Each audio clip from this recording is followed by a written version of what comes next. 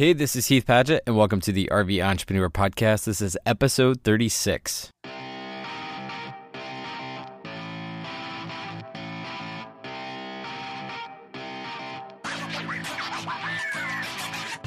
If this is your first time tuning in, welcome to the show. The RVE Entrepreneur is a weekly podcast where I interview nomadic entrepreneurs who are running a business while traveling full-time.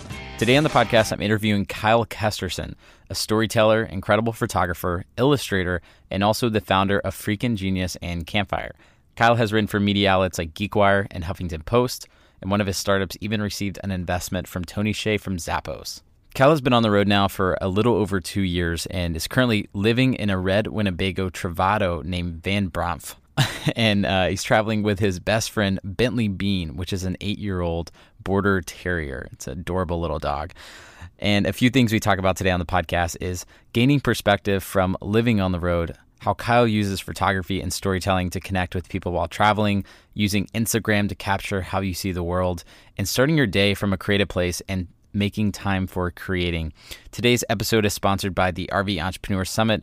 The RVE Entrepreneur Summit is a conference we're hosting in Fredericksburg, Texas in February of 2017. And this is something that was born out of our Facebook group, Make Money in RV. And it was just a way to bring everyone together.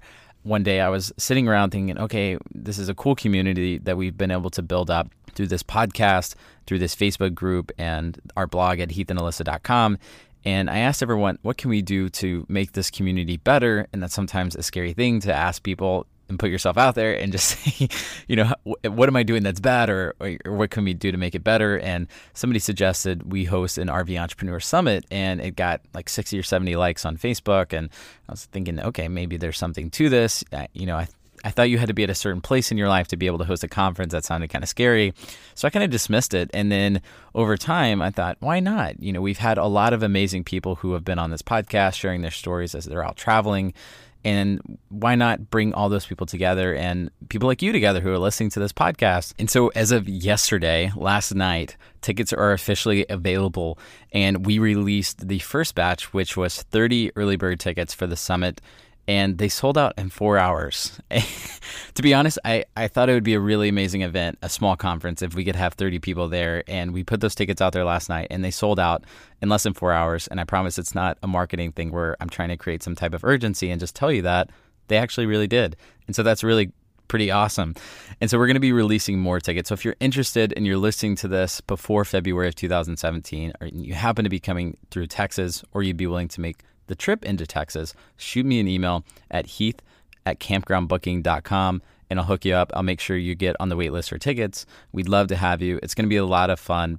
But even if you can't make it, thank you for listening to this podcast, supporting this show. And I would love to hear from you in iTunes. Subscribe, leave a honest review if you would be so kind. I check all of those, and I think we're up to like 115 5-star reviews right now. So if you're listening to this and you haven't left a review in iTunes, I would love to hear from you. But I'll stop talking right now, and we'll get into today's interview with Kyle. Today on the podcast, I'm interviewing Kyle Kesterson. Kyle is a storyteller, incredible photographer, illustrator, and also the founder of Freakin' Genius and Campfire. He's written for media outlets like GeekWire, Huffington Post, and one of his startups received investment by Tony Hsieh of Zappos. Kyle's been on the road now for a little over 2 years and is currently living in a red Winnebago Travado named Bromf Tagnasium, which he just kind of walked me through that story, aka Van Bromf on Instagram. Awesome photos of that RV with his best friend Bentley Bean, who is an 8.5-year-old border terrier. Kyle, what's up, man? Thanks for being on the show. Dude, Heath, thanks for having me, brother, man. I'm really honored to be here. This is kind of coming full circle. I feel like your podcast really helped shorten my timeline from jumping into this 2017 to much earlier. I mean, you've been on the road now for like 2 years, so. I mean, I have, yeah. So, it's a mental thing, I think, if anything. I was on the road sort of unintentionally originally. That started 2 years ago. And then, that was out of a Jeep and suitcases and wasn't very comfortable, but made do with camping and couch surfing and just kind of making whatever work. But this actually, it for the first time feels like fan life. Gosh, I don't even know why. I was going to ask, like, two questions popped up in my head at the same time. One was a super deep question about why are you on the road, and the other was a riff on van life on Instagram and how there's like a bajillion people who are doing the van life thing on Instagram, and I just like, I get it. They're really cool. It's similar to RV life. They're just smaller. A lot of them don't have bathrooms, but it's just so freaking popular on Instagram. It's nuts, right? No, it totally is. I feel like I'm stuck in the middle. I think that Winnebago sort of did this. I think they hit the nail on the head here with this Class B, where it's half the time I'll call it van life, other times it's Winnebago life, other times it's RV life. But yeah, I mean, it may be a little too fancy for some of the van lifers. They're probably going to stick their nose up at you because it's kind of fancy. I got snubbed. I totally got snubbed. Oh yeah, like I think I was at Joshua Tree 2 weeks ago, and I've given over 100 tours since I've gotten this thing, and this one woman, out of her, I think it was one of the Vanagons, I think. And once she realized that I didn't build it myself, she was so disinterested and turned around and walked away. Wow. The Vanagons are so expensive. They're over $100,000 because apparently they don't make them anymore or something. I don't know if you know the backstory of those. The Vanagons? I don't. Yeah, that's pretty much all I got. I was kind of hoping you were going to come in on and save me with some good content. So let's keep moving. Back to my original question. Why are you out on the road? We'll go back down the deeper route, but what are you doing out on the road right now? That's a great question. Well, I think where it started, because I did say it happened a little unintentionally, where the company had run out of money, the current company, and I took an investment from Tony Shane, the Downtown Project. I'd been building a relationship with those guys for a while and was excited about what they were building, but I was living up in Seattle, and I think it was August 2014. They put quite a bit of money in the company, and I moved down from Seattle to Vegas. There are two cities I said I would never live. One was Las Vegas and one was Los Angeles. And so Vegas, checked that off, and then now I'm in LA. But I got down there, got a house, leased it, just signed the lease, was unpacking 2 weeks later. They had a pretty big riff in their community, and it wasn't very welcoming. So rather than get sucked into it, I took a step back and was like, I'm just going to go hit the road for a little bit and work remote now that, the remaining team that I kept around is on the, just they're dispersed. So, and so was this Freaking Genius? This is with Freaking Genius. Yes. Okay. And can you kind of give an overview of your companies, or just the last couple that you've worked on? Yeah, sure.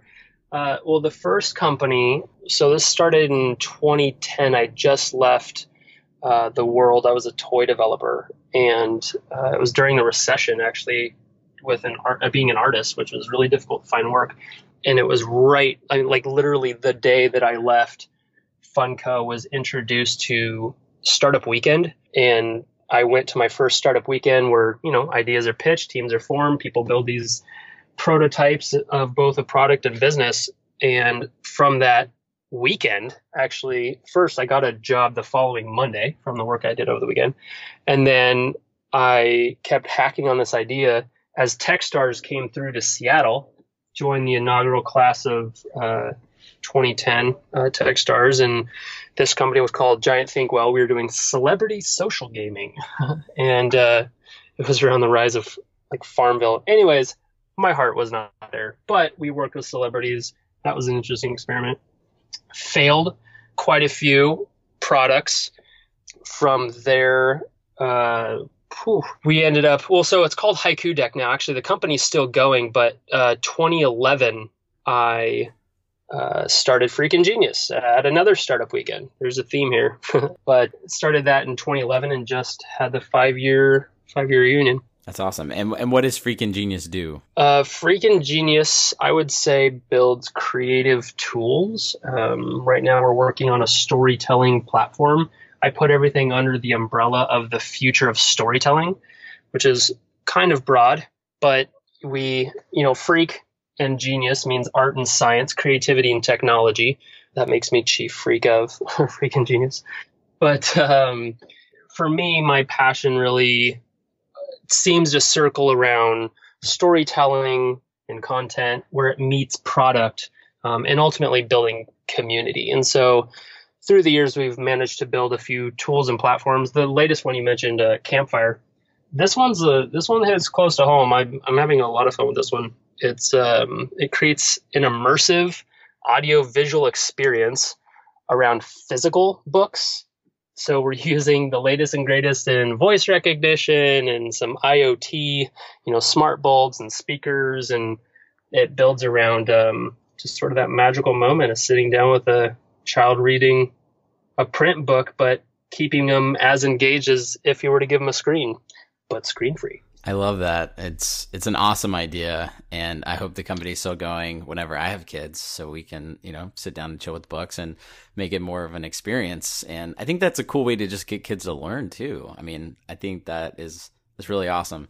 And also, it makes me think of this idea that I've thought about a lot, actually, which I think would be really cool, and I wish somebody would do, which is just local audio tours of cities as you're like traveling around in your RV or van or whatever. If you're a tourist, I think that would be really cool. Just crowdsourced, obviously, it'd have to be. But anyway, always kicking around ideas. There's something there. Yeah, maybe down the road, but.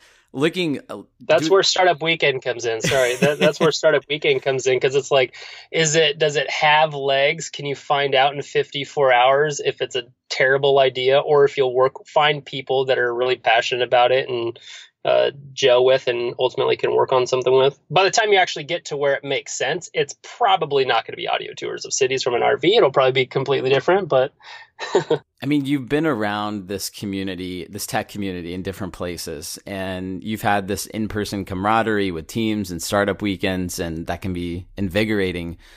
But now that you've been out pretty much on your own for the past 2 years traveling, and I know you've got Bentley Bean with you, and so you've got some good company and all that good stuff. But how has your mindset changed as far as trying to build a business, working with clients, just figuring life out as you're traveling? And how is that different from, when you were around this community of tech entrepreneurs who are pushing you, and, it's a intensive community and you've got investors and all this kind of stuff? The biggest thing that happens when I'm, say, back in Seattle or even visiting San Francisco or New York is I'm very quick to turn inward.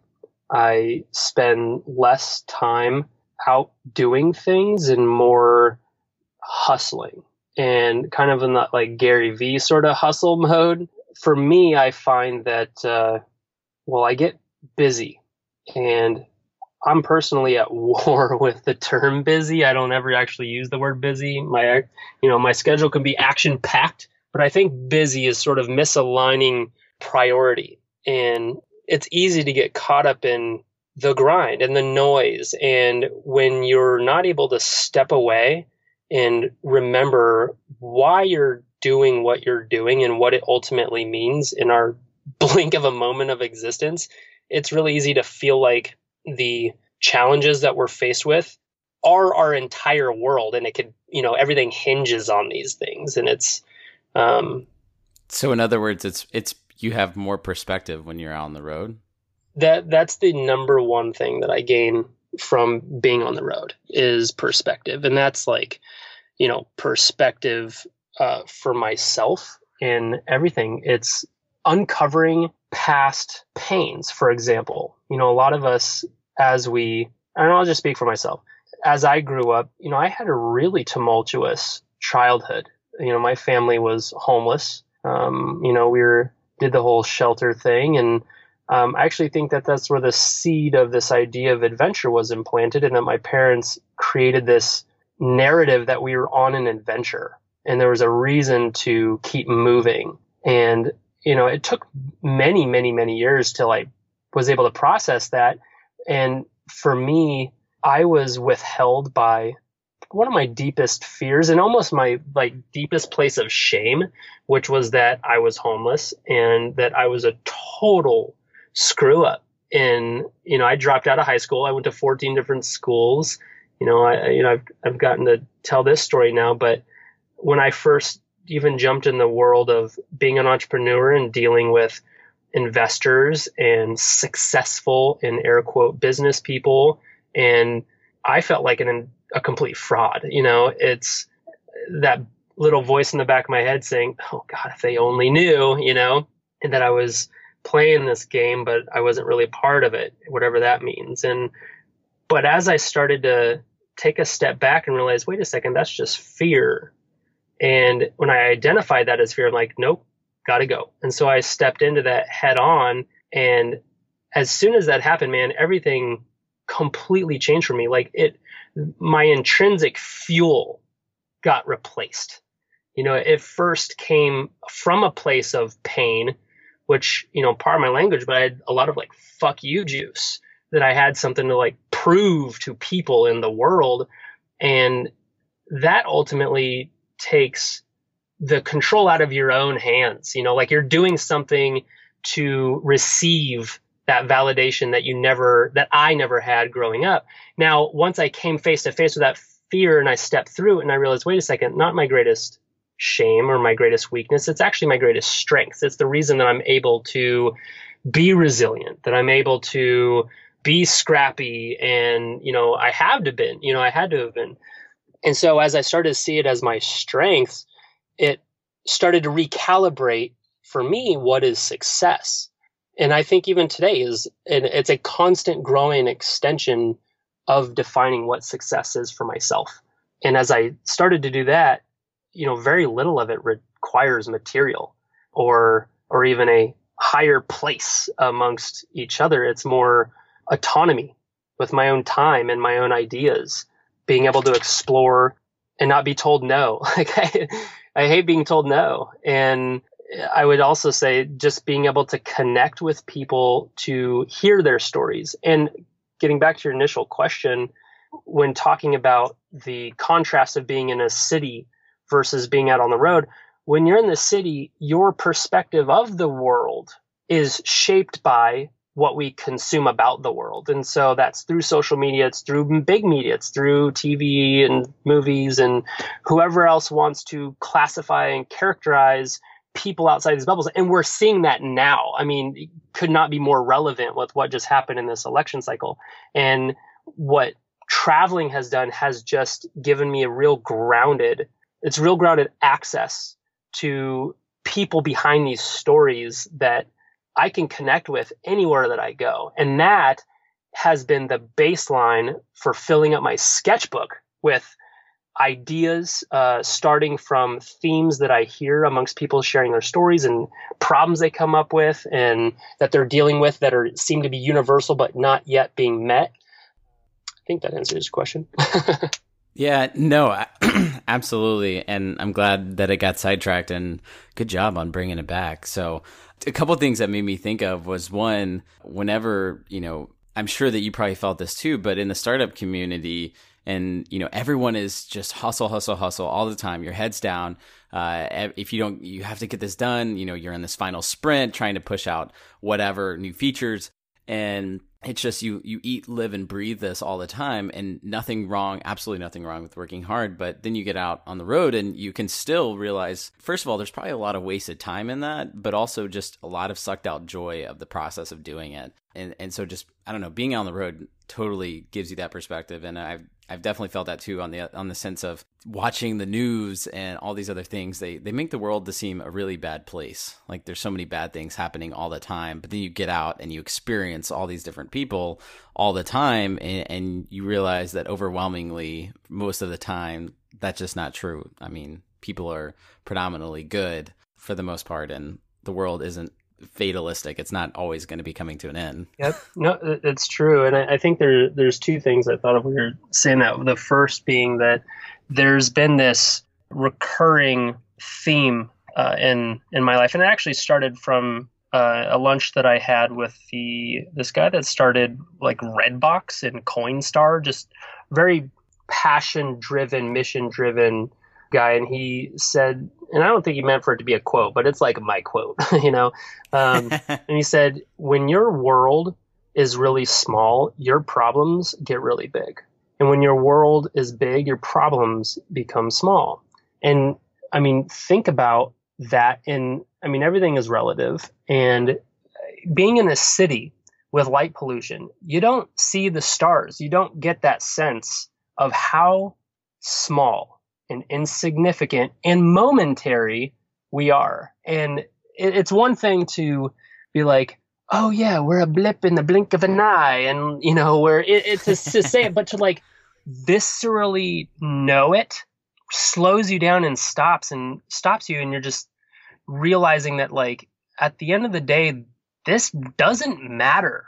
It doesn't matter if this goes well. It doesn't matter if it doesn't go well. It doesn't matter, which can, for some people, can take to be like, oh, I don't matter. But actually, I think it's the opposite, where if anything, I think it also reinforces how incredibly special this opportunity is to be alive today, getting to experience sensations like gratitude, being able to take in all of this, the world around you and be like, this is happening right now, and I get to be a part of it.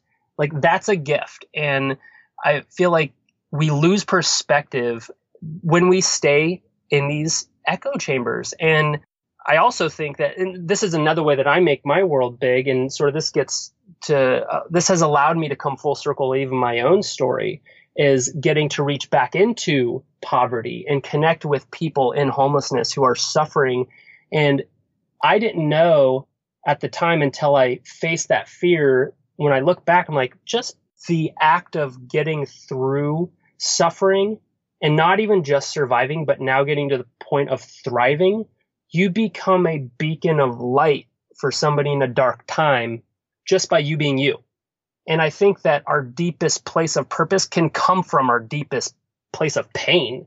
But you have to be able to own that. And this is what I've experienced, at least anyway. So as I get to share stories with people who are, at the worst of what life can throw at them, it's the quickest dose of reality where I get to come back home, wherever home is, and be like, oh my God, a soft, clean pillow. And it's real, and that centers me. And so it's taken me away from where I originally started and what I was striving for.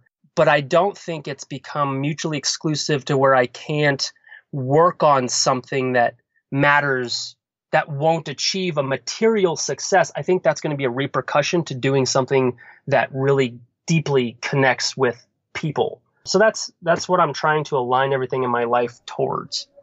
Yeah. Are you viewing your travels and what you're doing out on the road now? How does that fit into the trajectory of your entrepreneurial journey, I guess you could say? Mm-hmm. I mean, a lot of people think of travel as like an extended vacation time to, have a gap year, gather your thoughts, go out and, take time off. But with you, you're out taking photos, you're sketching, you're doing projects.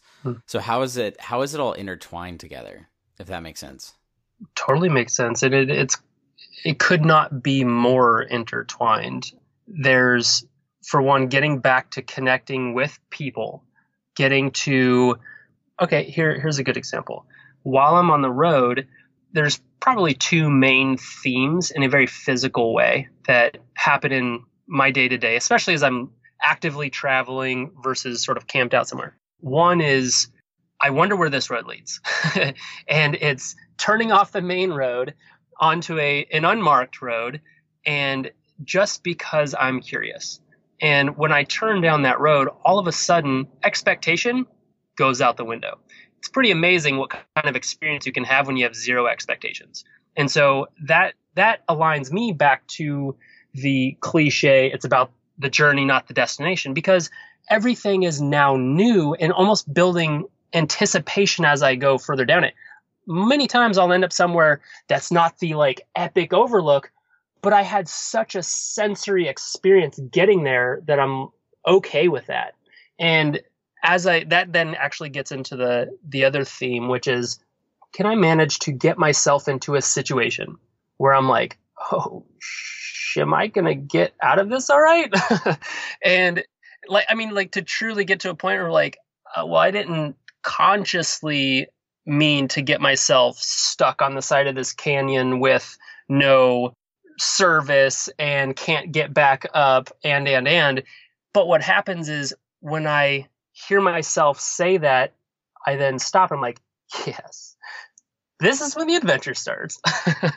and because to me, like, adventure begins when uncertainty sets in. It's not just because I step out the van or outside and I'm near a tree that I'm in an adventure, right?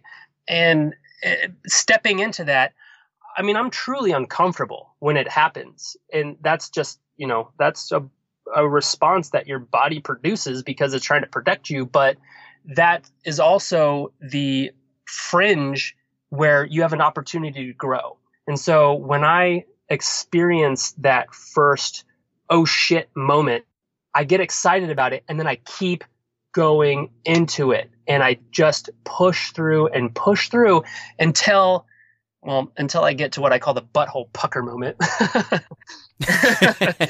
And that's just too much. That's the moment where there's a fine line between common sense and fear. And that's the moment where it is crystal clear that it's common sense. And actually, Bean is first to get that moment. Like, we'll be in a situation where he will sit down and look at me and look away and not pay attention to anything else I have to say until we start going back. So there's been a few times where, like, okay, Bean, you stay there.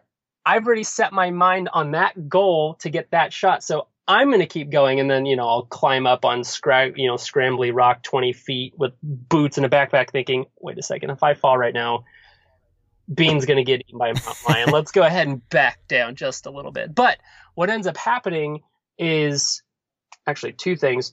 One is in those moments where I'm exploring, again, this is in a very physical way, when I'm exploring in an area, in a situation that I'm uncomfortable in, I'm not doing any work to put my attention into something. And I feel like so much of the work we get caught up in back in civilization is we struggle to keep our attention on things and we're so easily distracted. So in this scenario, my attention just slips into it and I have to pay attention to every single step. That's when time disappears, like you are present, right? And so, which I appreciate that. When I eventually get out of that situation, I will then do my own post-mortem and go through, how can I make sure that this doesn't happen again? So then I get to empower myself or add a resource to my toolkit that would make it to where if this situation happens again, I'm going to be better prepared. And now it's to the point where, I could go get lost with Bean for 2 or 3 days and be okay.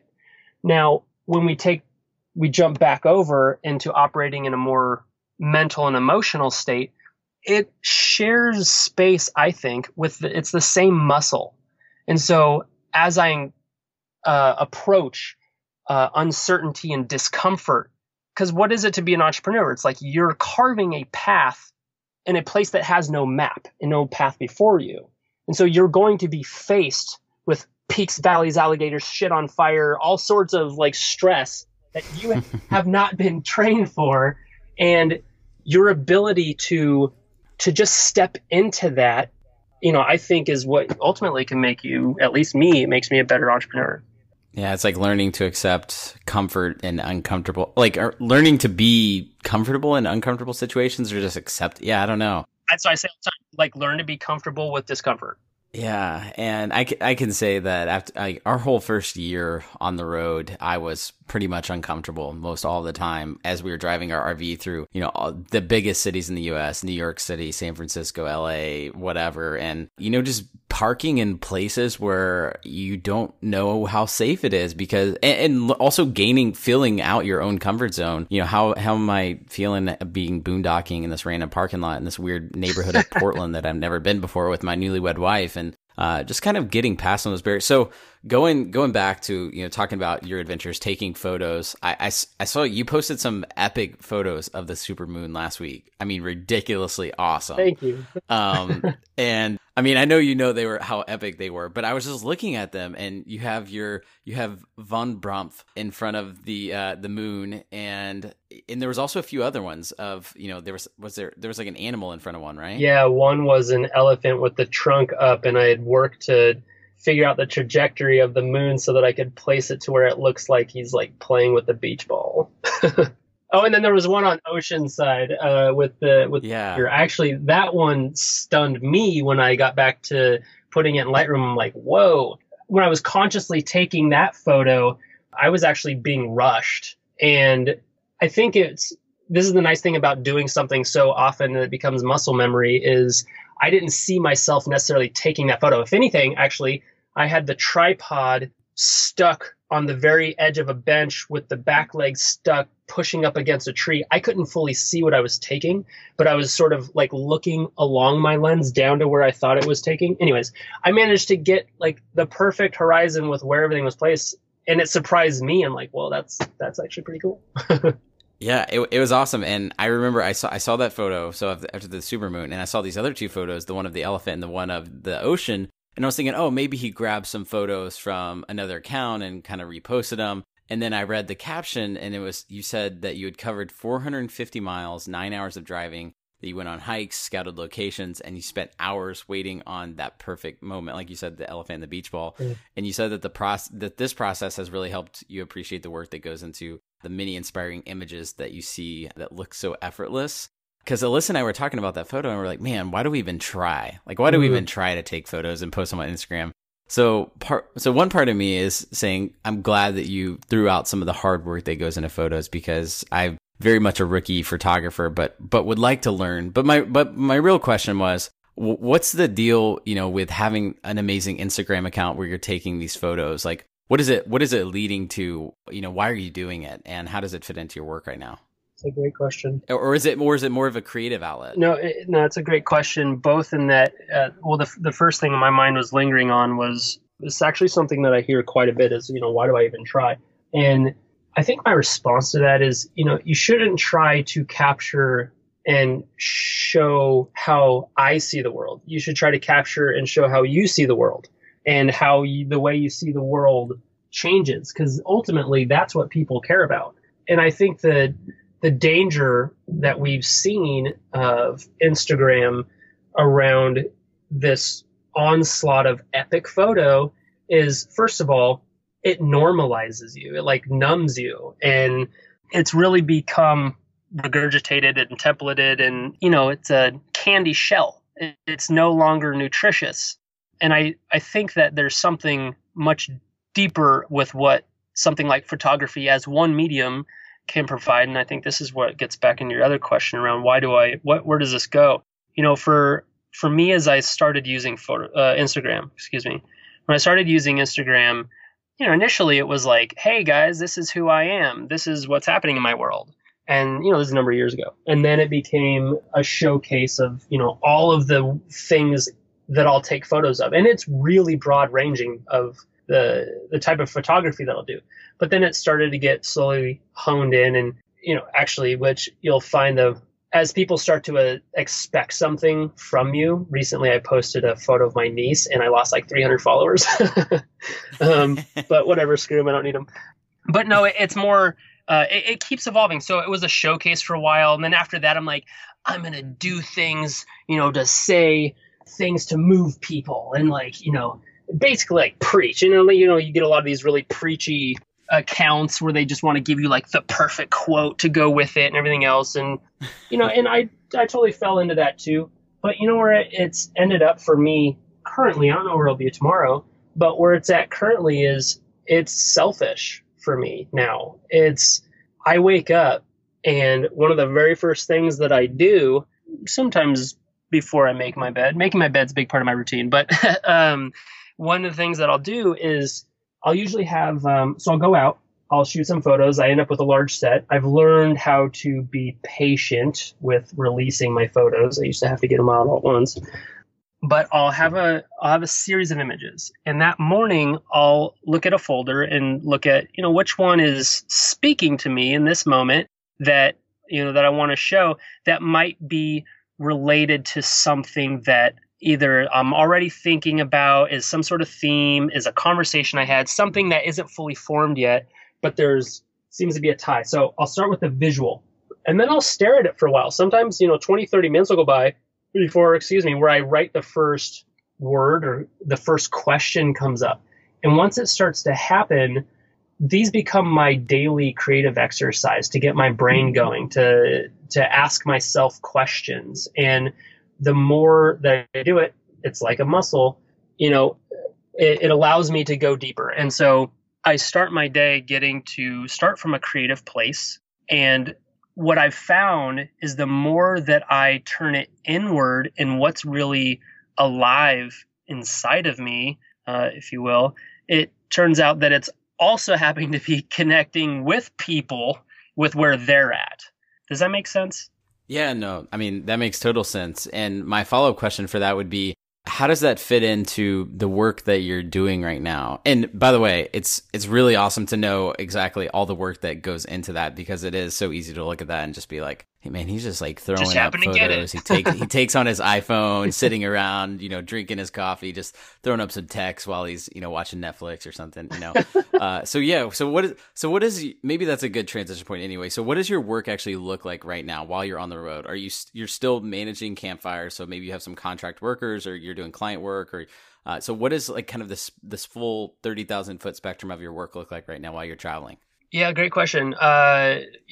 Portion of my day works on campfire. My team is spread across Chile, New York, Seattle, myself, wherever I'm at. And so, everything is done by using Trello goal sprints. So I have goals for all my projects, and it allows me to actually procrastinate and it doesn't matter how much time I spend on something as long as I get something accomplished and what needs to be accomplished. So that's actually created a lot of breathing room to allow for other things. So I will have a portion of my week will be spent on campfire, to help bootstrap campfire and pay some bills. I've taken on some consulting, and that brought me out to LA, which has been an incredible experience. It's not just sort of like jumping into, hey, where can I do some work? It's more like I very explicitly laid out what is the type of work that I want to be doing? Who do I want to continue to grow into? For me, it was like, I want to be a storyteller, inventor, leader. What can I look for in this environment, especially in the realm of content, product, and community? And so I created a short list and I reached out to some folks, and it's been an incredible experience. So I've been consulting. Right now I'm leading I built another team, another product, kind of have full autonomous control over where it's going, with a lot of awesome creative input. Being in LA, actually, is a little an aside. Being in LA, I'm surrounded. Right now I'm working with Jib Jab Studios, which, they're most notably the end of year review that they would do, little flash animations, and their e-card business, like Elf Yourself, anytime you get your face on some dancing body. But they have, that's like one part of their business. They're actually Apple's premier partner for iOS 10 and Messages, which is why I'm here. I'm building a communication messaging product. They released a... Are you a developer as well? Or are you doing the design? Or... Actually, no, I'm not even doing the design. So basically, I concepted the product head to toe, and I run the team, and I think in total for this team we'll have 16 people working on it from different departments. So I'm just kind of getting to play ringleader and watch this thing come to life, and it's just wildly fulfilling. And actually, this one in particular has a direct tie-in with the first product I built at Freaking Genius. We built a product called Yak It, where you can animate instantly using your voice. You speak to animate. You can bring any photo to life. So we're taking a lot of what I learned for years of doing that and getting to apply it more directly in this format. Anyways, you'll see more of that in the future. But on the outside of those two things, much of my time, especially since being in LA, is just through creative expression, like getting back to being an artist. And there's sort of this balance between being an artist and an entrepreneur, as they're like two separate things, which I look at as this battle between art and commerce, which is a very real contention that both need each other but hate each other. And as I've stepped into being CEO and leading these projects, I've removed myself further and further away from getting to be a part of the creative process, as like even to the point of pushing pixels. To answer your question, I'm not at all a developer. Just talking to those people just melts my brain, but I've picked up enough to at least have a decent conversation and help drive the can project. Speak the lingo. Yeah. And so, so I'm here. I mentioned JibJab because I'm surrounded by 2D animators, 3D animators, Muppet builders, just all this incredible talent. So the couple months I work here 3 afternoons a week, and then I hit the road as far away from LA as I can get. But while I'm here, I'm writing more than I've ever written. I'm back to drawing and illustrating. I'm taking more photos. I'm working on a actual gallery show. I just posted about this today. It was funny. Being in a van or an RV, very limited space, right? And all creative things come from constraints. And so when I got into this very tight space, I was like, what is this going to encourage and or allow for as a creative expression? I no longer have access to all of my tools for my studio. I had to significantly downsize. So I wanted to start picking up new things, and I was like, hey, a ukulele seems like a good fit a van. So I'm playing music more, and I'm just spending as much free time as I can creating and so much less time consuming. Yeah, I love that. I need to take some tips from you, because I really suck at taking time to hone my creative skills, and I really, really want to. I mean, I really enjoy photography when I take the time to go out and be intentional about a place to go to, and you going out at golden hour, early or late. Or, making a video. Like, I haven't made a video just for the heck of it in a really long time. But when I do these things, it promotes just having fun, like the reason why you start doing these things. And yeah, I mean, what kind of advice would you give me? Just, set aside time from work, because I feel like I'm in this empire building phase of my life, or whatever the heck you'd like to call it, where I have to be hustling so many hours a day. But I really do feel that. And, I'm trying to get business started. Sacrificing time now and I'm enjoying it, but I don't want to completely give up all these different areas where I'd like to grow. I was looking through all your stuff before we talked, and you're doing all these amazing illustrations, and you're super talented. You can do it on the computer. You do, Lightroom photos. You've done video stuff, but you also make time for the entrepreneurial venture. So, what's your secret, bro? Yeah, I don't know that it's a secret, but it's, first and foremost, I try to surround myself with people that make me feel really stupid. And I'm okay with that. I allow myself to ask the stupidest questions I can, with no ego, just questions where I don't even want to assume the answer. I just want to ask the question anyway. So seriously, like, so much of what sparks it for me is just being curious, but surrounding myself with people that when I look at just them operating and what they're doing, I'm like, oh, I got to do that. Just like I need to make that thing. And sometimes I'll work backwards from, especially if I'm in something that I'm really new and uncomfortable with, like this ukulele, for example. I'm not playing any of my own stuff. Like, I'm starting with actually Musician as an app is incredible. I thought I was going to go and get an instructor so that I could have some accountability to stick with it, because I know myself. I'll buy the thing and then let it collect dust. So, accountability is one great driver committing to things, but you're also kind of creating an extrinsic motivator when somebody else is relying on you, or you're doing something to showcase or whatever. I try to, as much as I can, like, where does that fuel live internally? And I'll usually go through this process of breaking things into metaphors. Here's one of my favorites that helped me get through a lot, actually. I see myself and my time as a cup.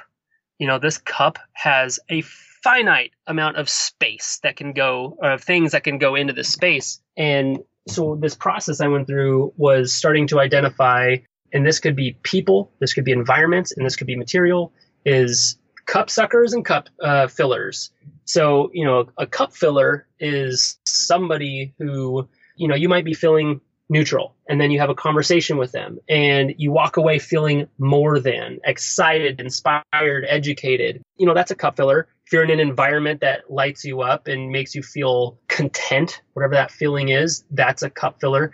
On the flip side, if you're having conversations with or surrounded by things that just suck your energy dry, that make you feel a little blah, it's usually those, victims that, are cynical, whatever, you want to attach to it. When I started going through this process of mentally slapping a plus sign and a negative sign off of everyone and everything, and it allowed me to sort of create this map of who and what in my life was adding and who was taking. And, that's not to say that someone's going to have a bad day and they're going to be a cupsucker for the day. It's more like a theme over time.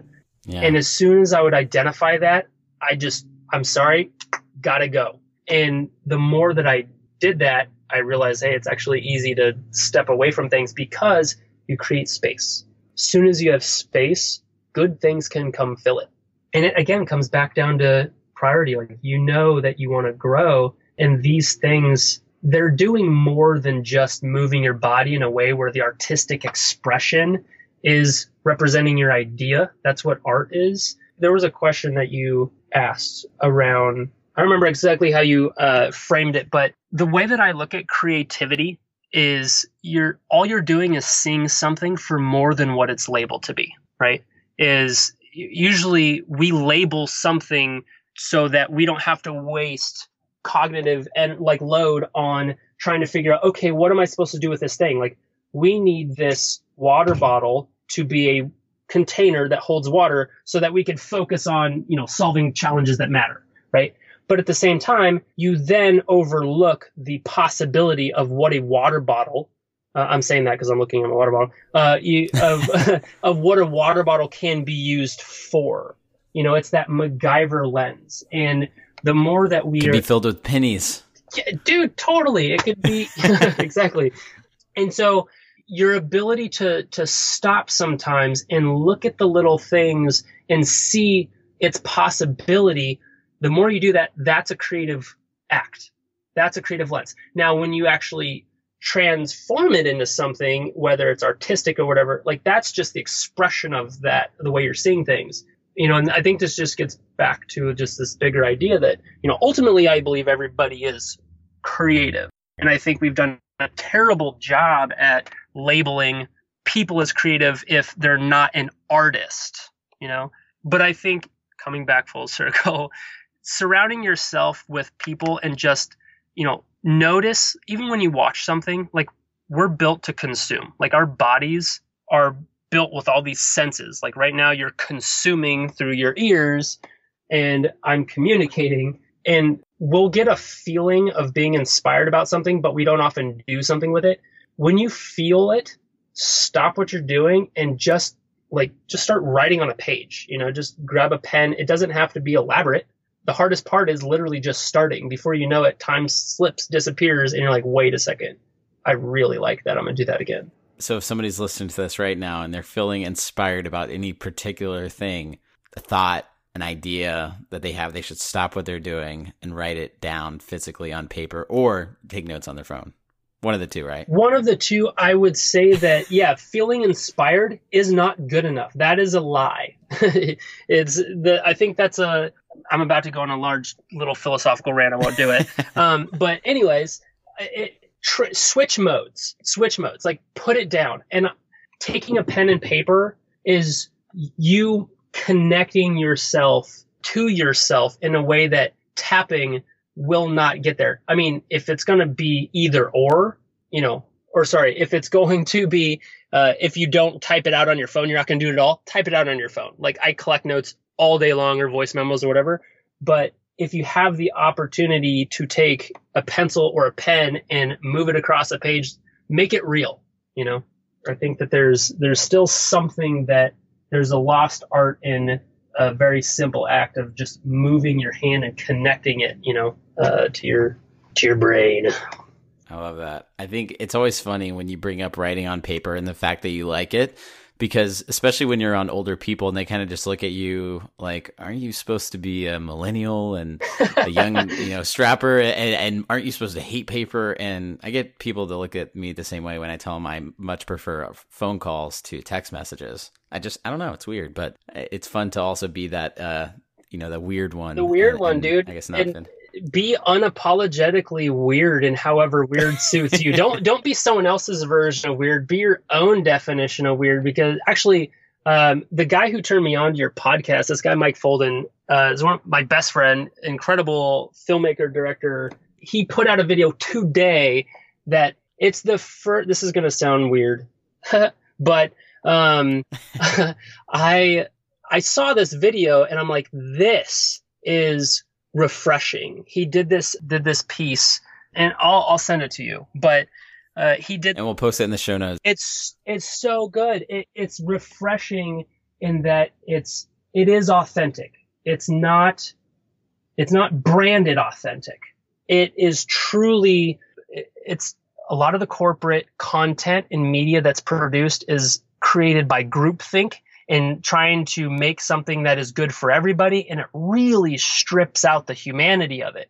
And this one, for example, like the company or Facebook wouldn't boost it because they're swearing a part of it, right? But it's this woman being this woman, and it's so moving in her whole message. I mean, the way it started is like, I'm so blessed that I was born fat, black, and weird, and she's this, but the weirdness, like when you embrace weird and you remove that filter, you emerge. And I was talking to a friend of mine recently who has a little 7-year-old boy, and he came home just totally upset because he's being called a weirdo. And it just struck me because culturally we shame weird, right? Like we have such a hard time accepting weird because it doesn't fit into our labeling model.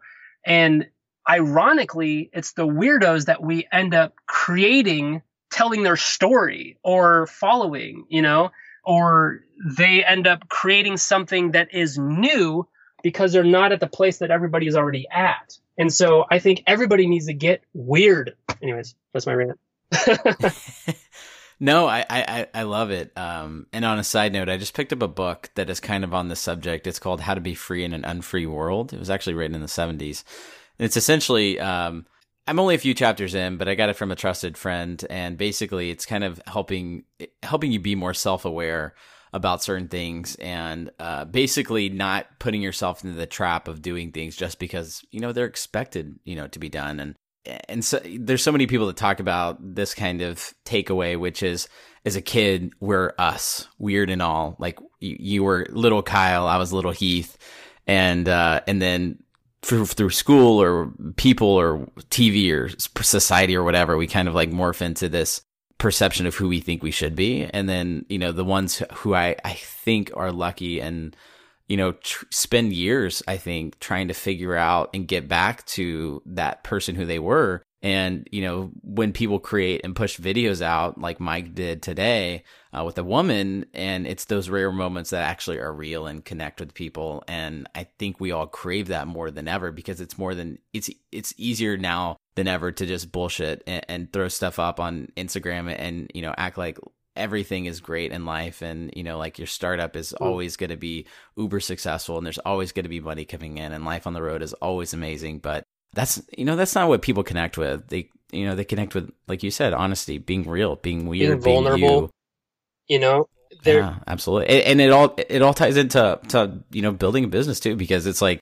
business is also a reflection of, extension of who you are. It's not building something else that you think you should build, but building what's unique to you. What would you say? Well, a few things. I think life is harder if you're not weird. And I think that goes against the probably. I think that's what should be the title of this podcast. I'm writing that down. Life is harder if you're not weird. Okay, keep going. I'm just going off the cuff because I've never had this thought before, but I think life is weirder or harder when you're not weird, because now you're fighting upstream against people's expectations. You're trying to fit and meet people's expectations and overcome people's expectations. If you fall below the line of expectation, you're never going to get anywhere. Our whole, we're driven to create momentum for ourselves, and we're only going to create momentum if we go above the expectation that's created for ourselves. So if we are in line in the same stream, living this life that fits within these defined bounds, you have to do so much to rise above that noise. if you're weird, you're going the other way. There's no precedent. There's no expectation. You get to be you, and it just blinds people. Like, it shocks them. You know, they don't even know what to do with you. So guess who or what they're going to be talking about at the end of the night. You know, I can't tell you how many opportunities I've created. So I got into Techstars my first year because I sent an onslaught of ransom notes to the managing director. And I was like, I'm either going to get a restraining order or I'm getting into Techstars. But, you know, I'm using that as one example, but, you know, that's a good one in that to get into something like Techstars where you're seeking access there, especially where there's rules. It's like, okay, if you want to be into this program, you know, submit your application. Here's your application. Inside your application, you're going to send this video of your problem and your team. And, you know, and then if we like you, we're going to meet with you once. If we like you again, we're going to meet with you again. Or like you, we'll meet with you again. So there's this like format, and everybody's working so hard to make sure that their video's the best or their application's the best. We did a good video and application, but there was a lot of hours left in the day. I wanted to be a part of what he was talking about at night when he was at dinner, you know? And so, you know, we devised this whole other thing, and we're really scrappy, and it was, you know, it was creepy. I won't lie, but it totally worked. And so you get to define weird. Anyways, I think that ultimately, like, it's not going to be easy being weird because you do have to deal with separation. You do have to deal with opinion. Like, opinion is such a prison. Right? Like, anyways, I was doing this whole talk about opinions recently, and I think that's one of the worst things that we have that we put on each other is when we I try not to have an opinion, as ironic as that sounds. Anyways. I can't tell that you have no opinions. I try not to have an opinion that boxes somebody in, that shuts somebody down. No, I like that. I get that. Yeah. So I haven't really done this before, but I just decided in the moment that I really like it, and I might do it in future podcast episodes too.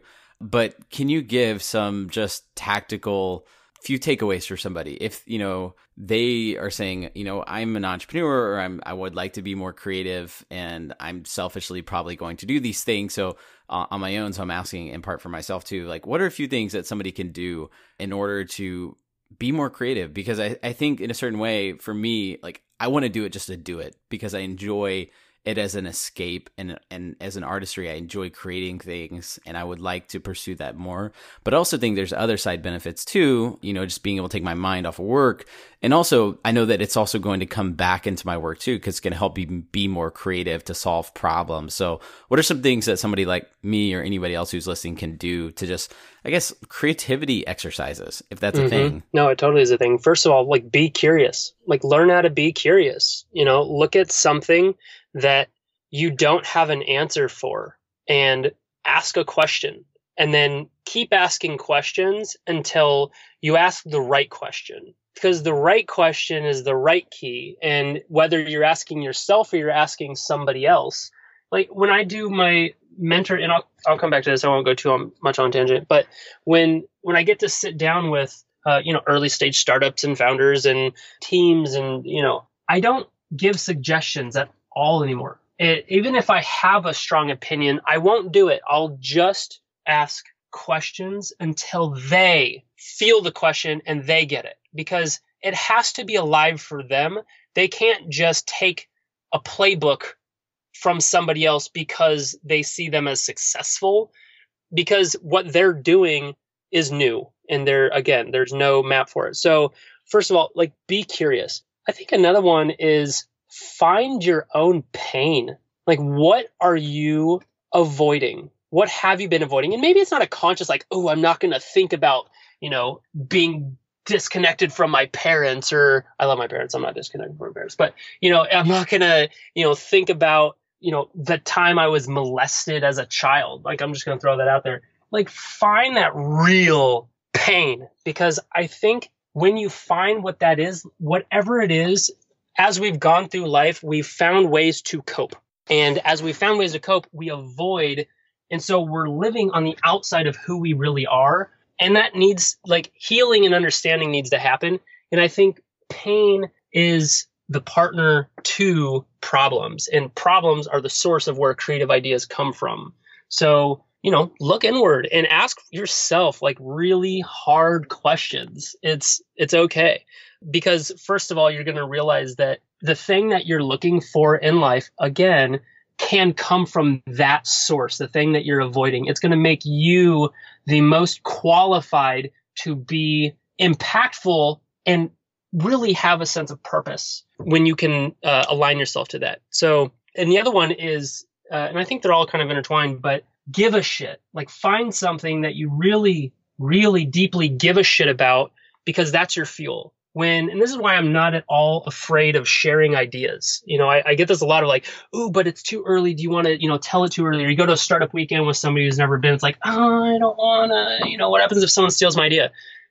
Let them. It's not going to go very far because, first of all, they don't have the context. First of all, second of all, I guess, if you're working on something or you have an idea on something that comes from your pain, connect the two, then you're going to have the fuel that's going to allow you to get through the ups and downs that it takes to actually get it out into the world when it's the right thing for the right audience at the right time.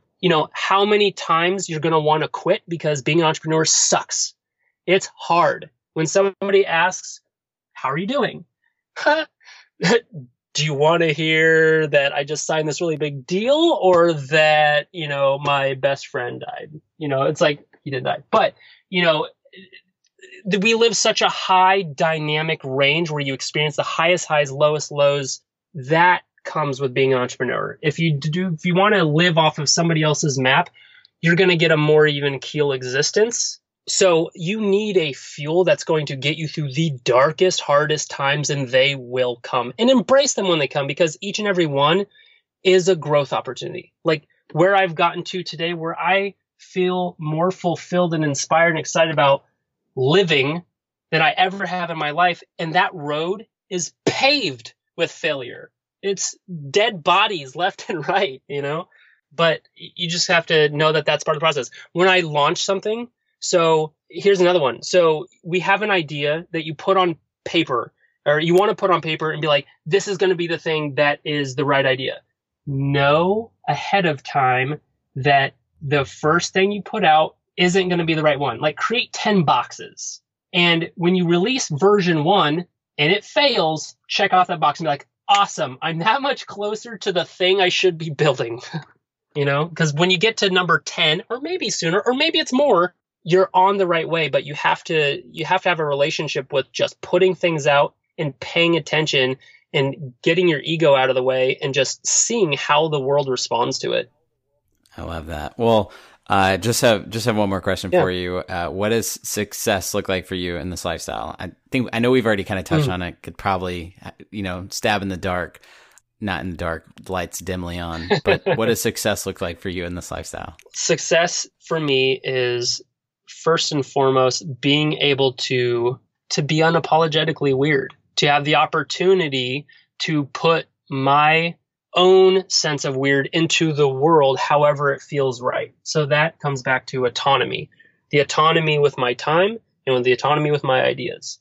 In that autonomy, and nobody else telling me what's right or what's wrong, yes or no, it's up to me to put me into the world. And that is like me discovering me. So I guess success for me selfishly is getting to better know who I am and know who I want to become.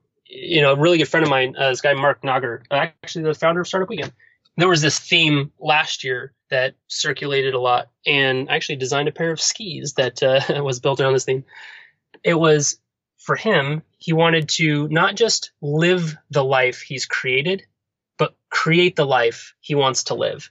That's a turning point, right? We're often stuck doing something because we made a series of choices, but to stop and have perspective and be like, wait a second, let's align to the person who I really am, who I can be, who I know I want to be, and get on that track. So I think success is just being aligned to how I get to best serve the world is kind of what it feels like. Yeah, I love it. Well, Kyle, thanks so much, man, for being on the podcast. Where can people learn more about you and say hey to you on social media? Yeah, I love messages. I love being asked questions and being challenged and telling me if they have a critique on any of the stuff that I'm doing. Always looking to grow. So Instagram's probably the number one, at Kyle Kesterson. That's my daily exercise. So that's where you can probably connect with me the most. Otherwise, KyleKesterson.com. Actually, shoot me an email too, Kyle@freakandgenius.com. Happy to, and the types of things that I'll usually respond, that I can respond well to, is like, maybe you're at a point where you have an idea, you don't know what to do with it. What next? I'm in and around transition is, I do a lot of that. So happy to go through that. If you're working on something and you want feedback on it, happy to do that. If you have questions around like fundraising and investors, I've got horror stories, happy to tell you. That's awesome. Well, I'll make sure to put your email in the show notes too. It's Freak and then the letter N, genius, not Freak, IN. Correct. So it's basically Freak and Genius. So Freak and Genius. Yep. Okay. Awesome. Well, thanks so much, man, for being on the podcast. I appreciate your time and for being on the show. It was great. Thank you so much, man. I really appreciate this, and I'm looking forward to seeing how you continue to grow in your own career. Sounds good, man. Thanks, Kyle. Hey guys, thanks for tuning in to today's episode with Kyle. If you want to grab the show notes from this episode, head on over to heathandalyssa.com/episode 36, and you can find all the links that we mentioned. Say what's up to Kyle on Instagram. He has an amazing feed of photos. I'm jealous. He's an incredible photographer, and I aspire to take photos like him. Again, we'd love to have you at the RV Entrepreneur Summit this coming February 24th through the 26th in Fredericksburg, Texas. It's going to be awesome, and if you're interested, hit me up. My email, heath@campgroundbooking.com. I'll make sure to take care of you and get you on the wait list for that, so when we release our next tickets, you'll know. All right, guys, I'll see you next time on the RV Entrepreneur Podcast.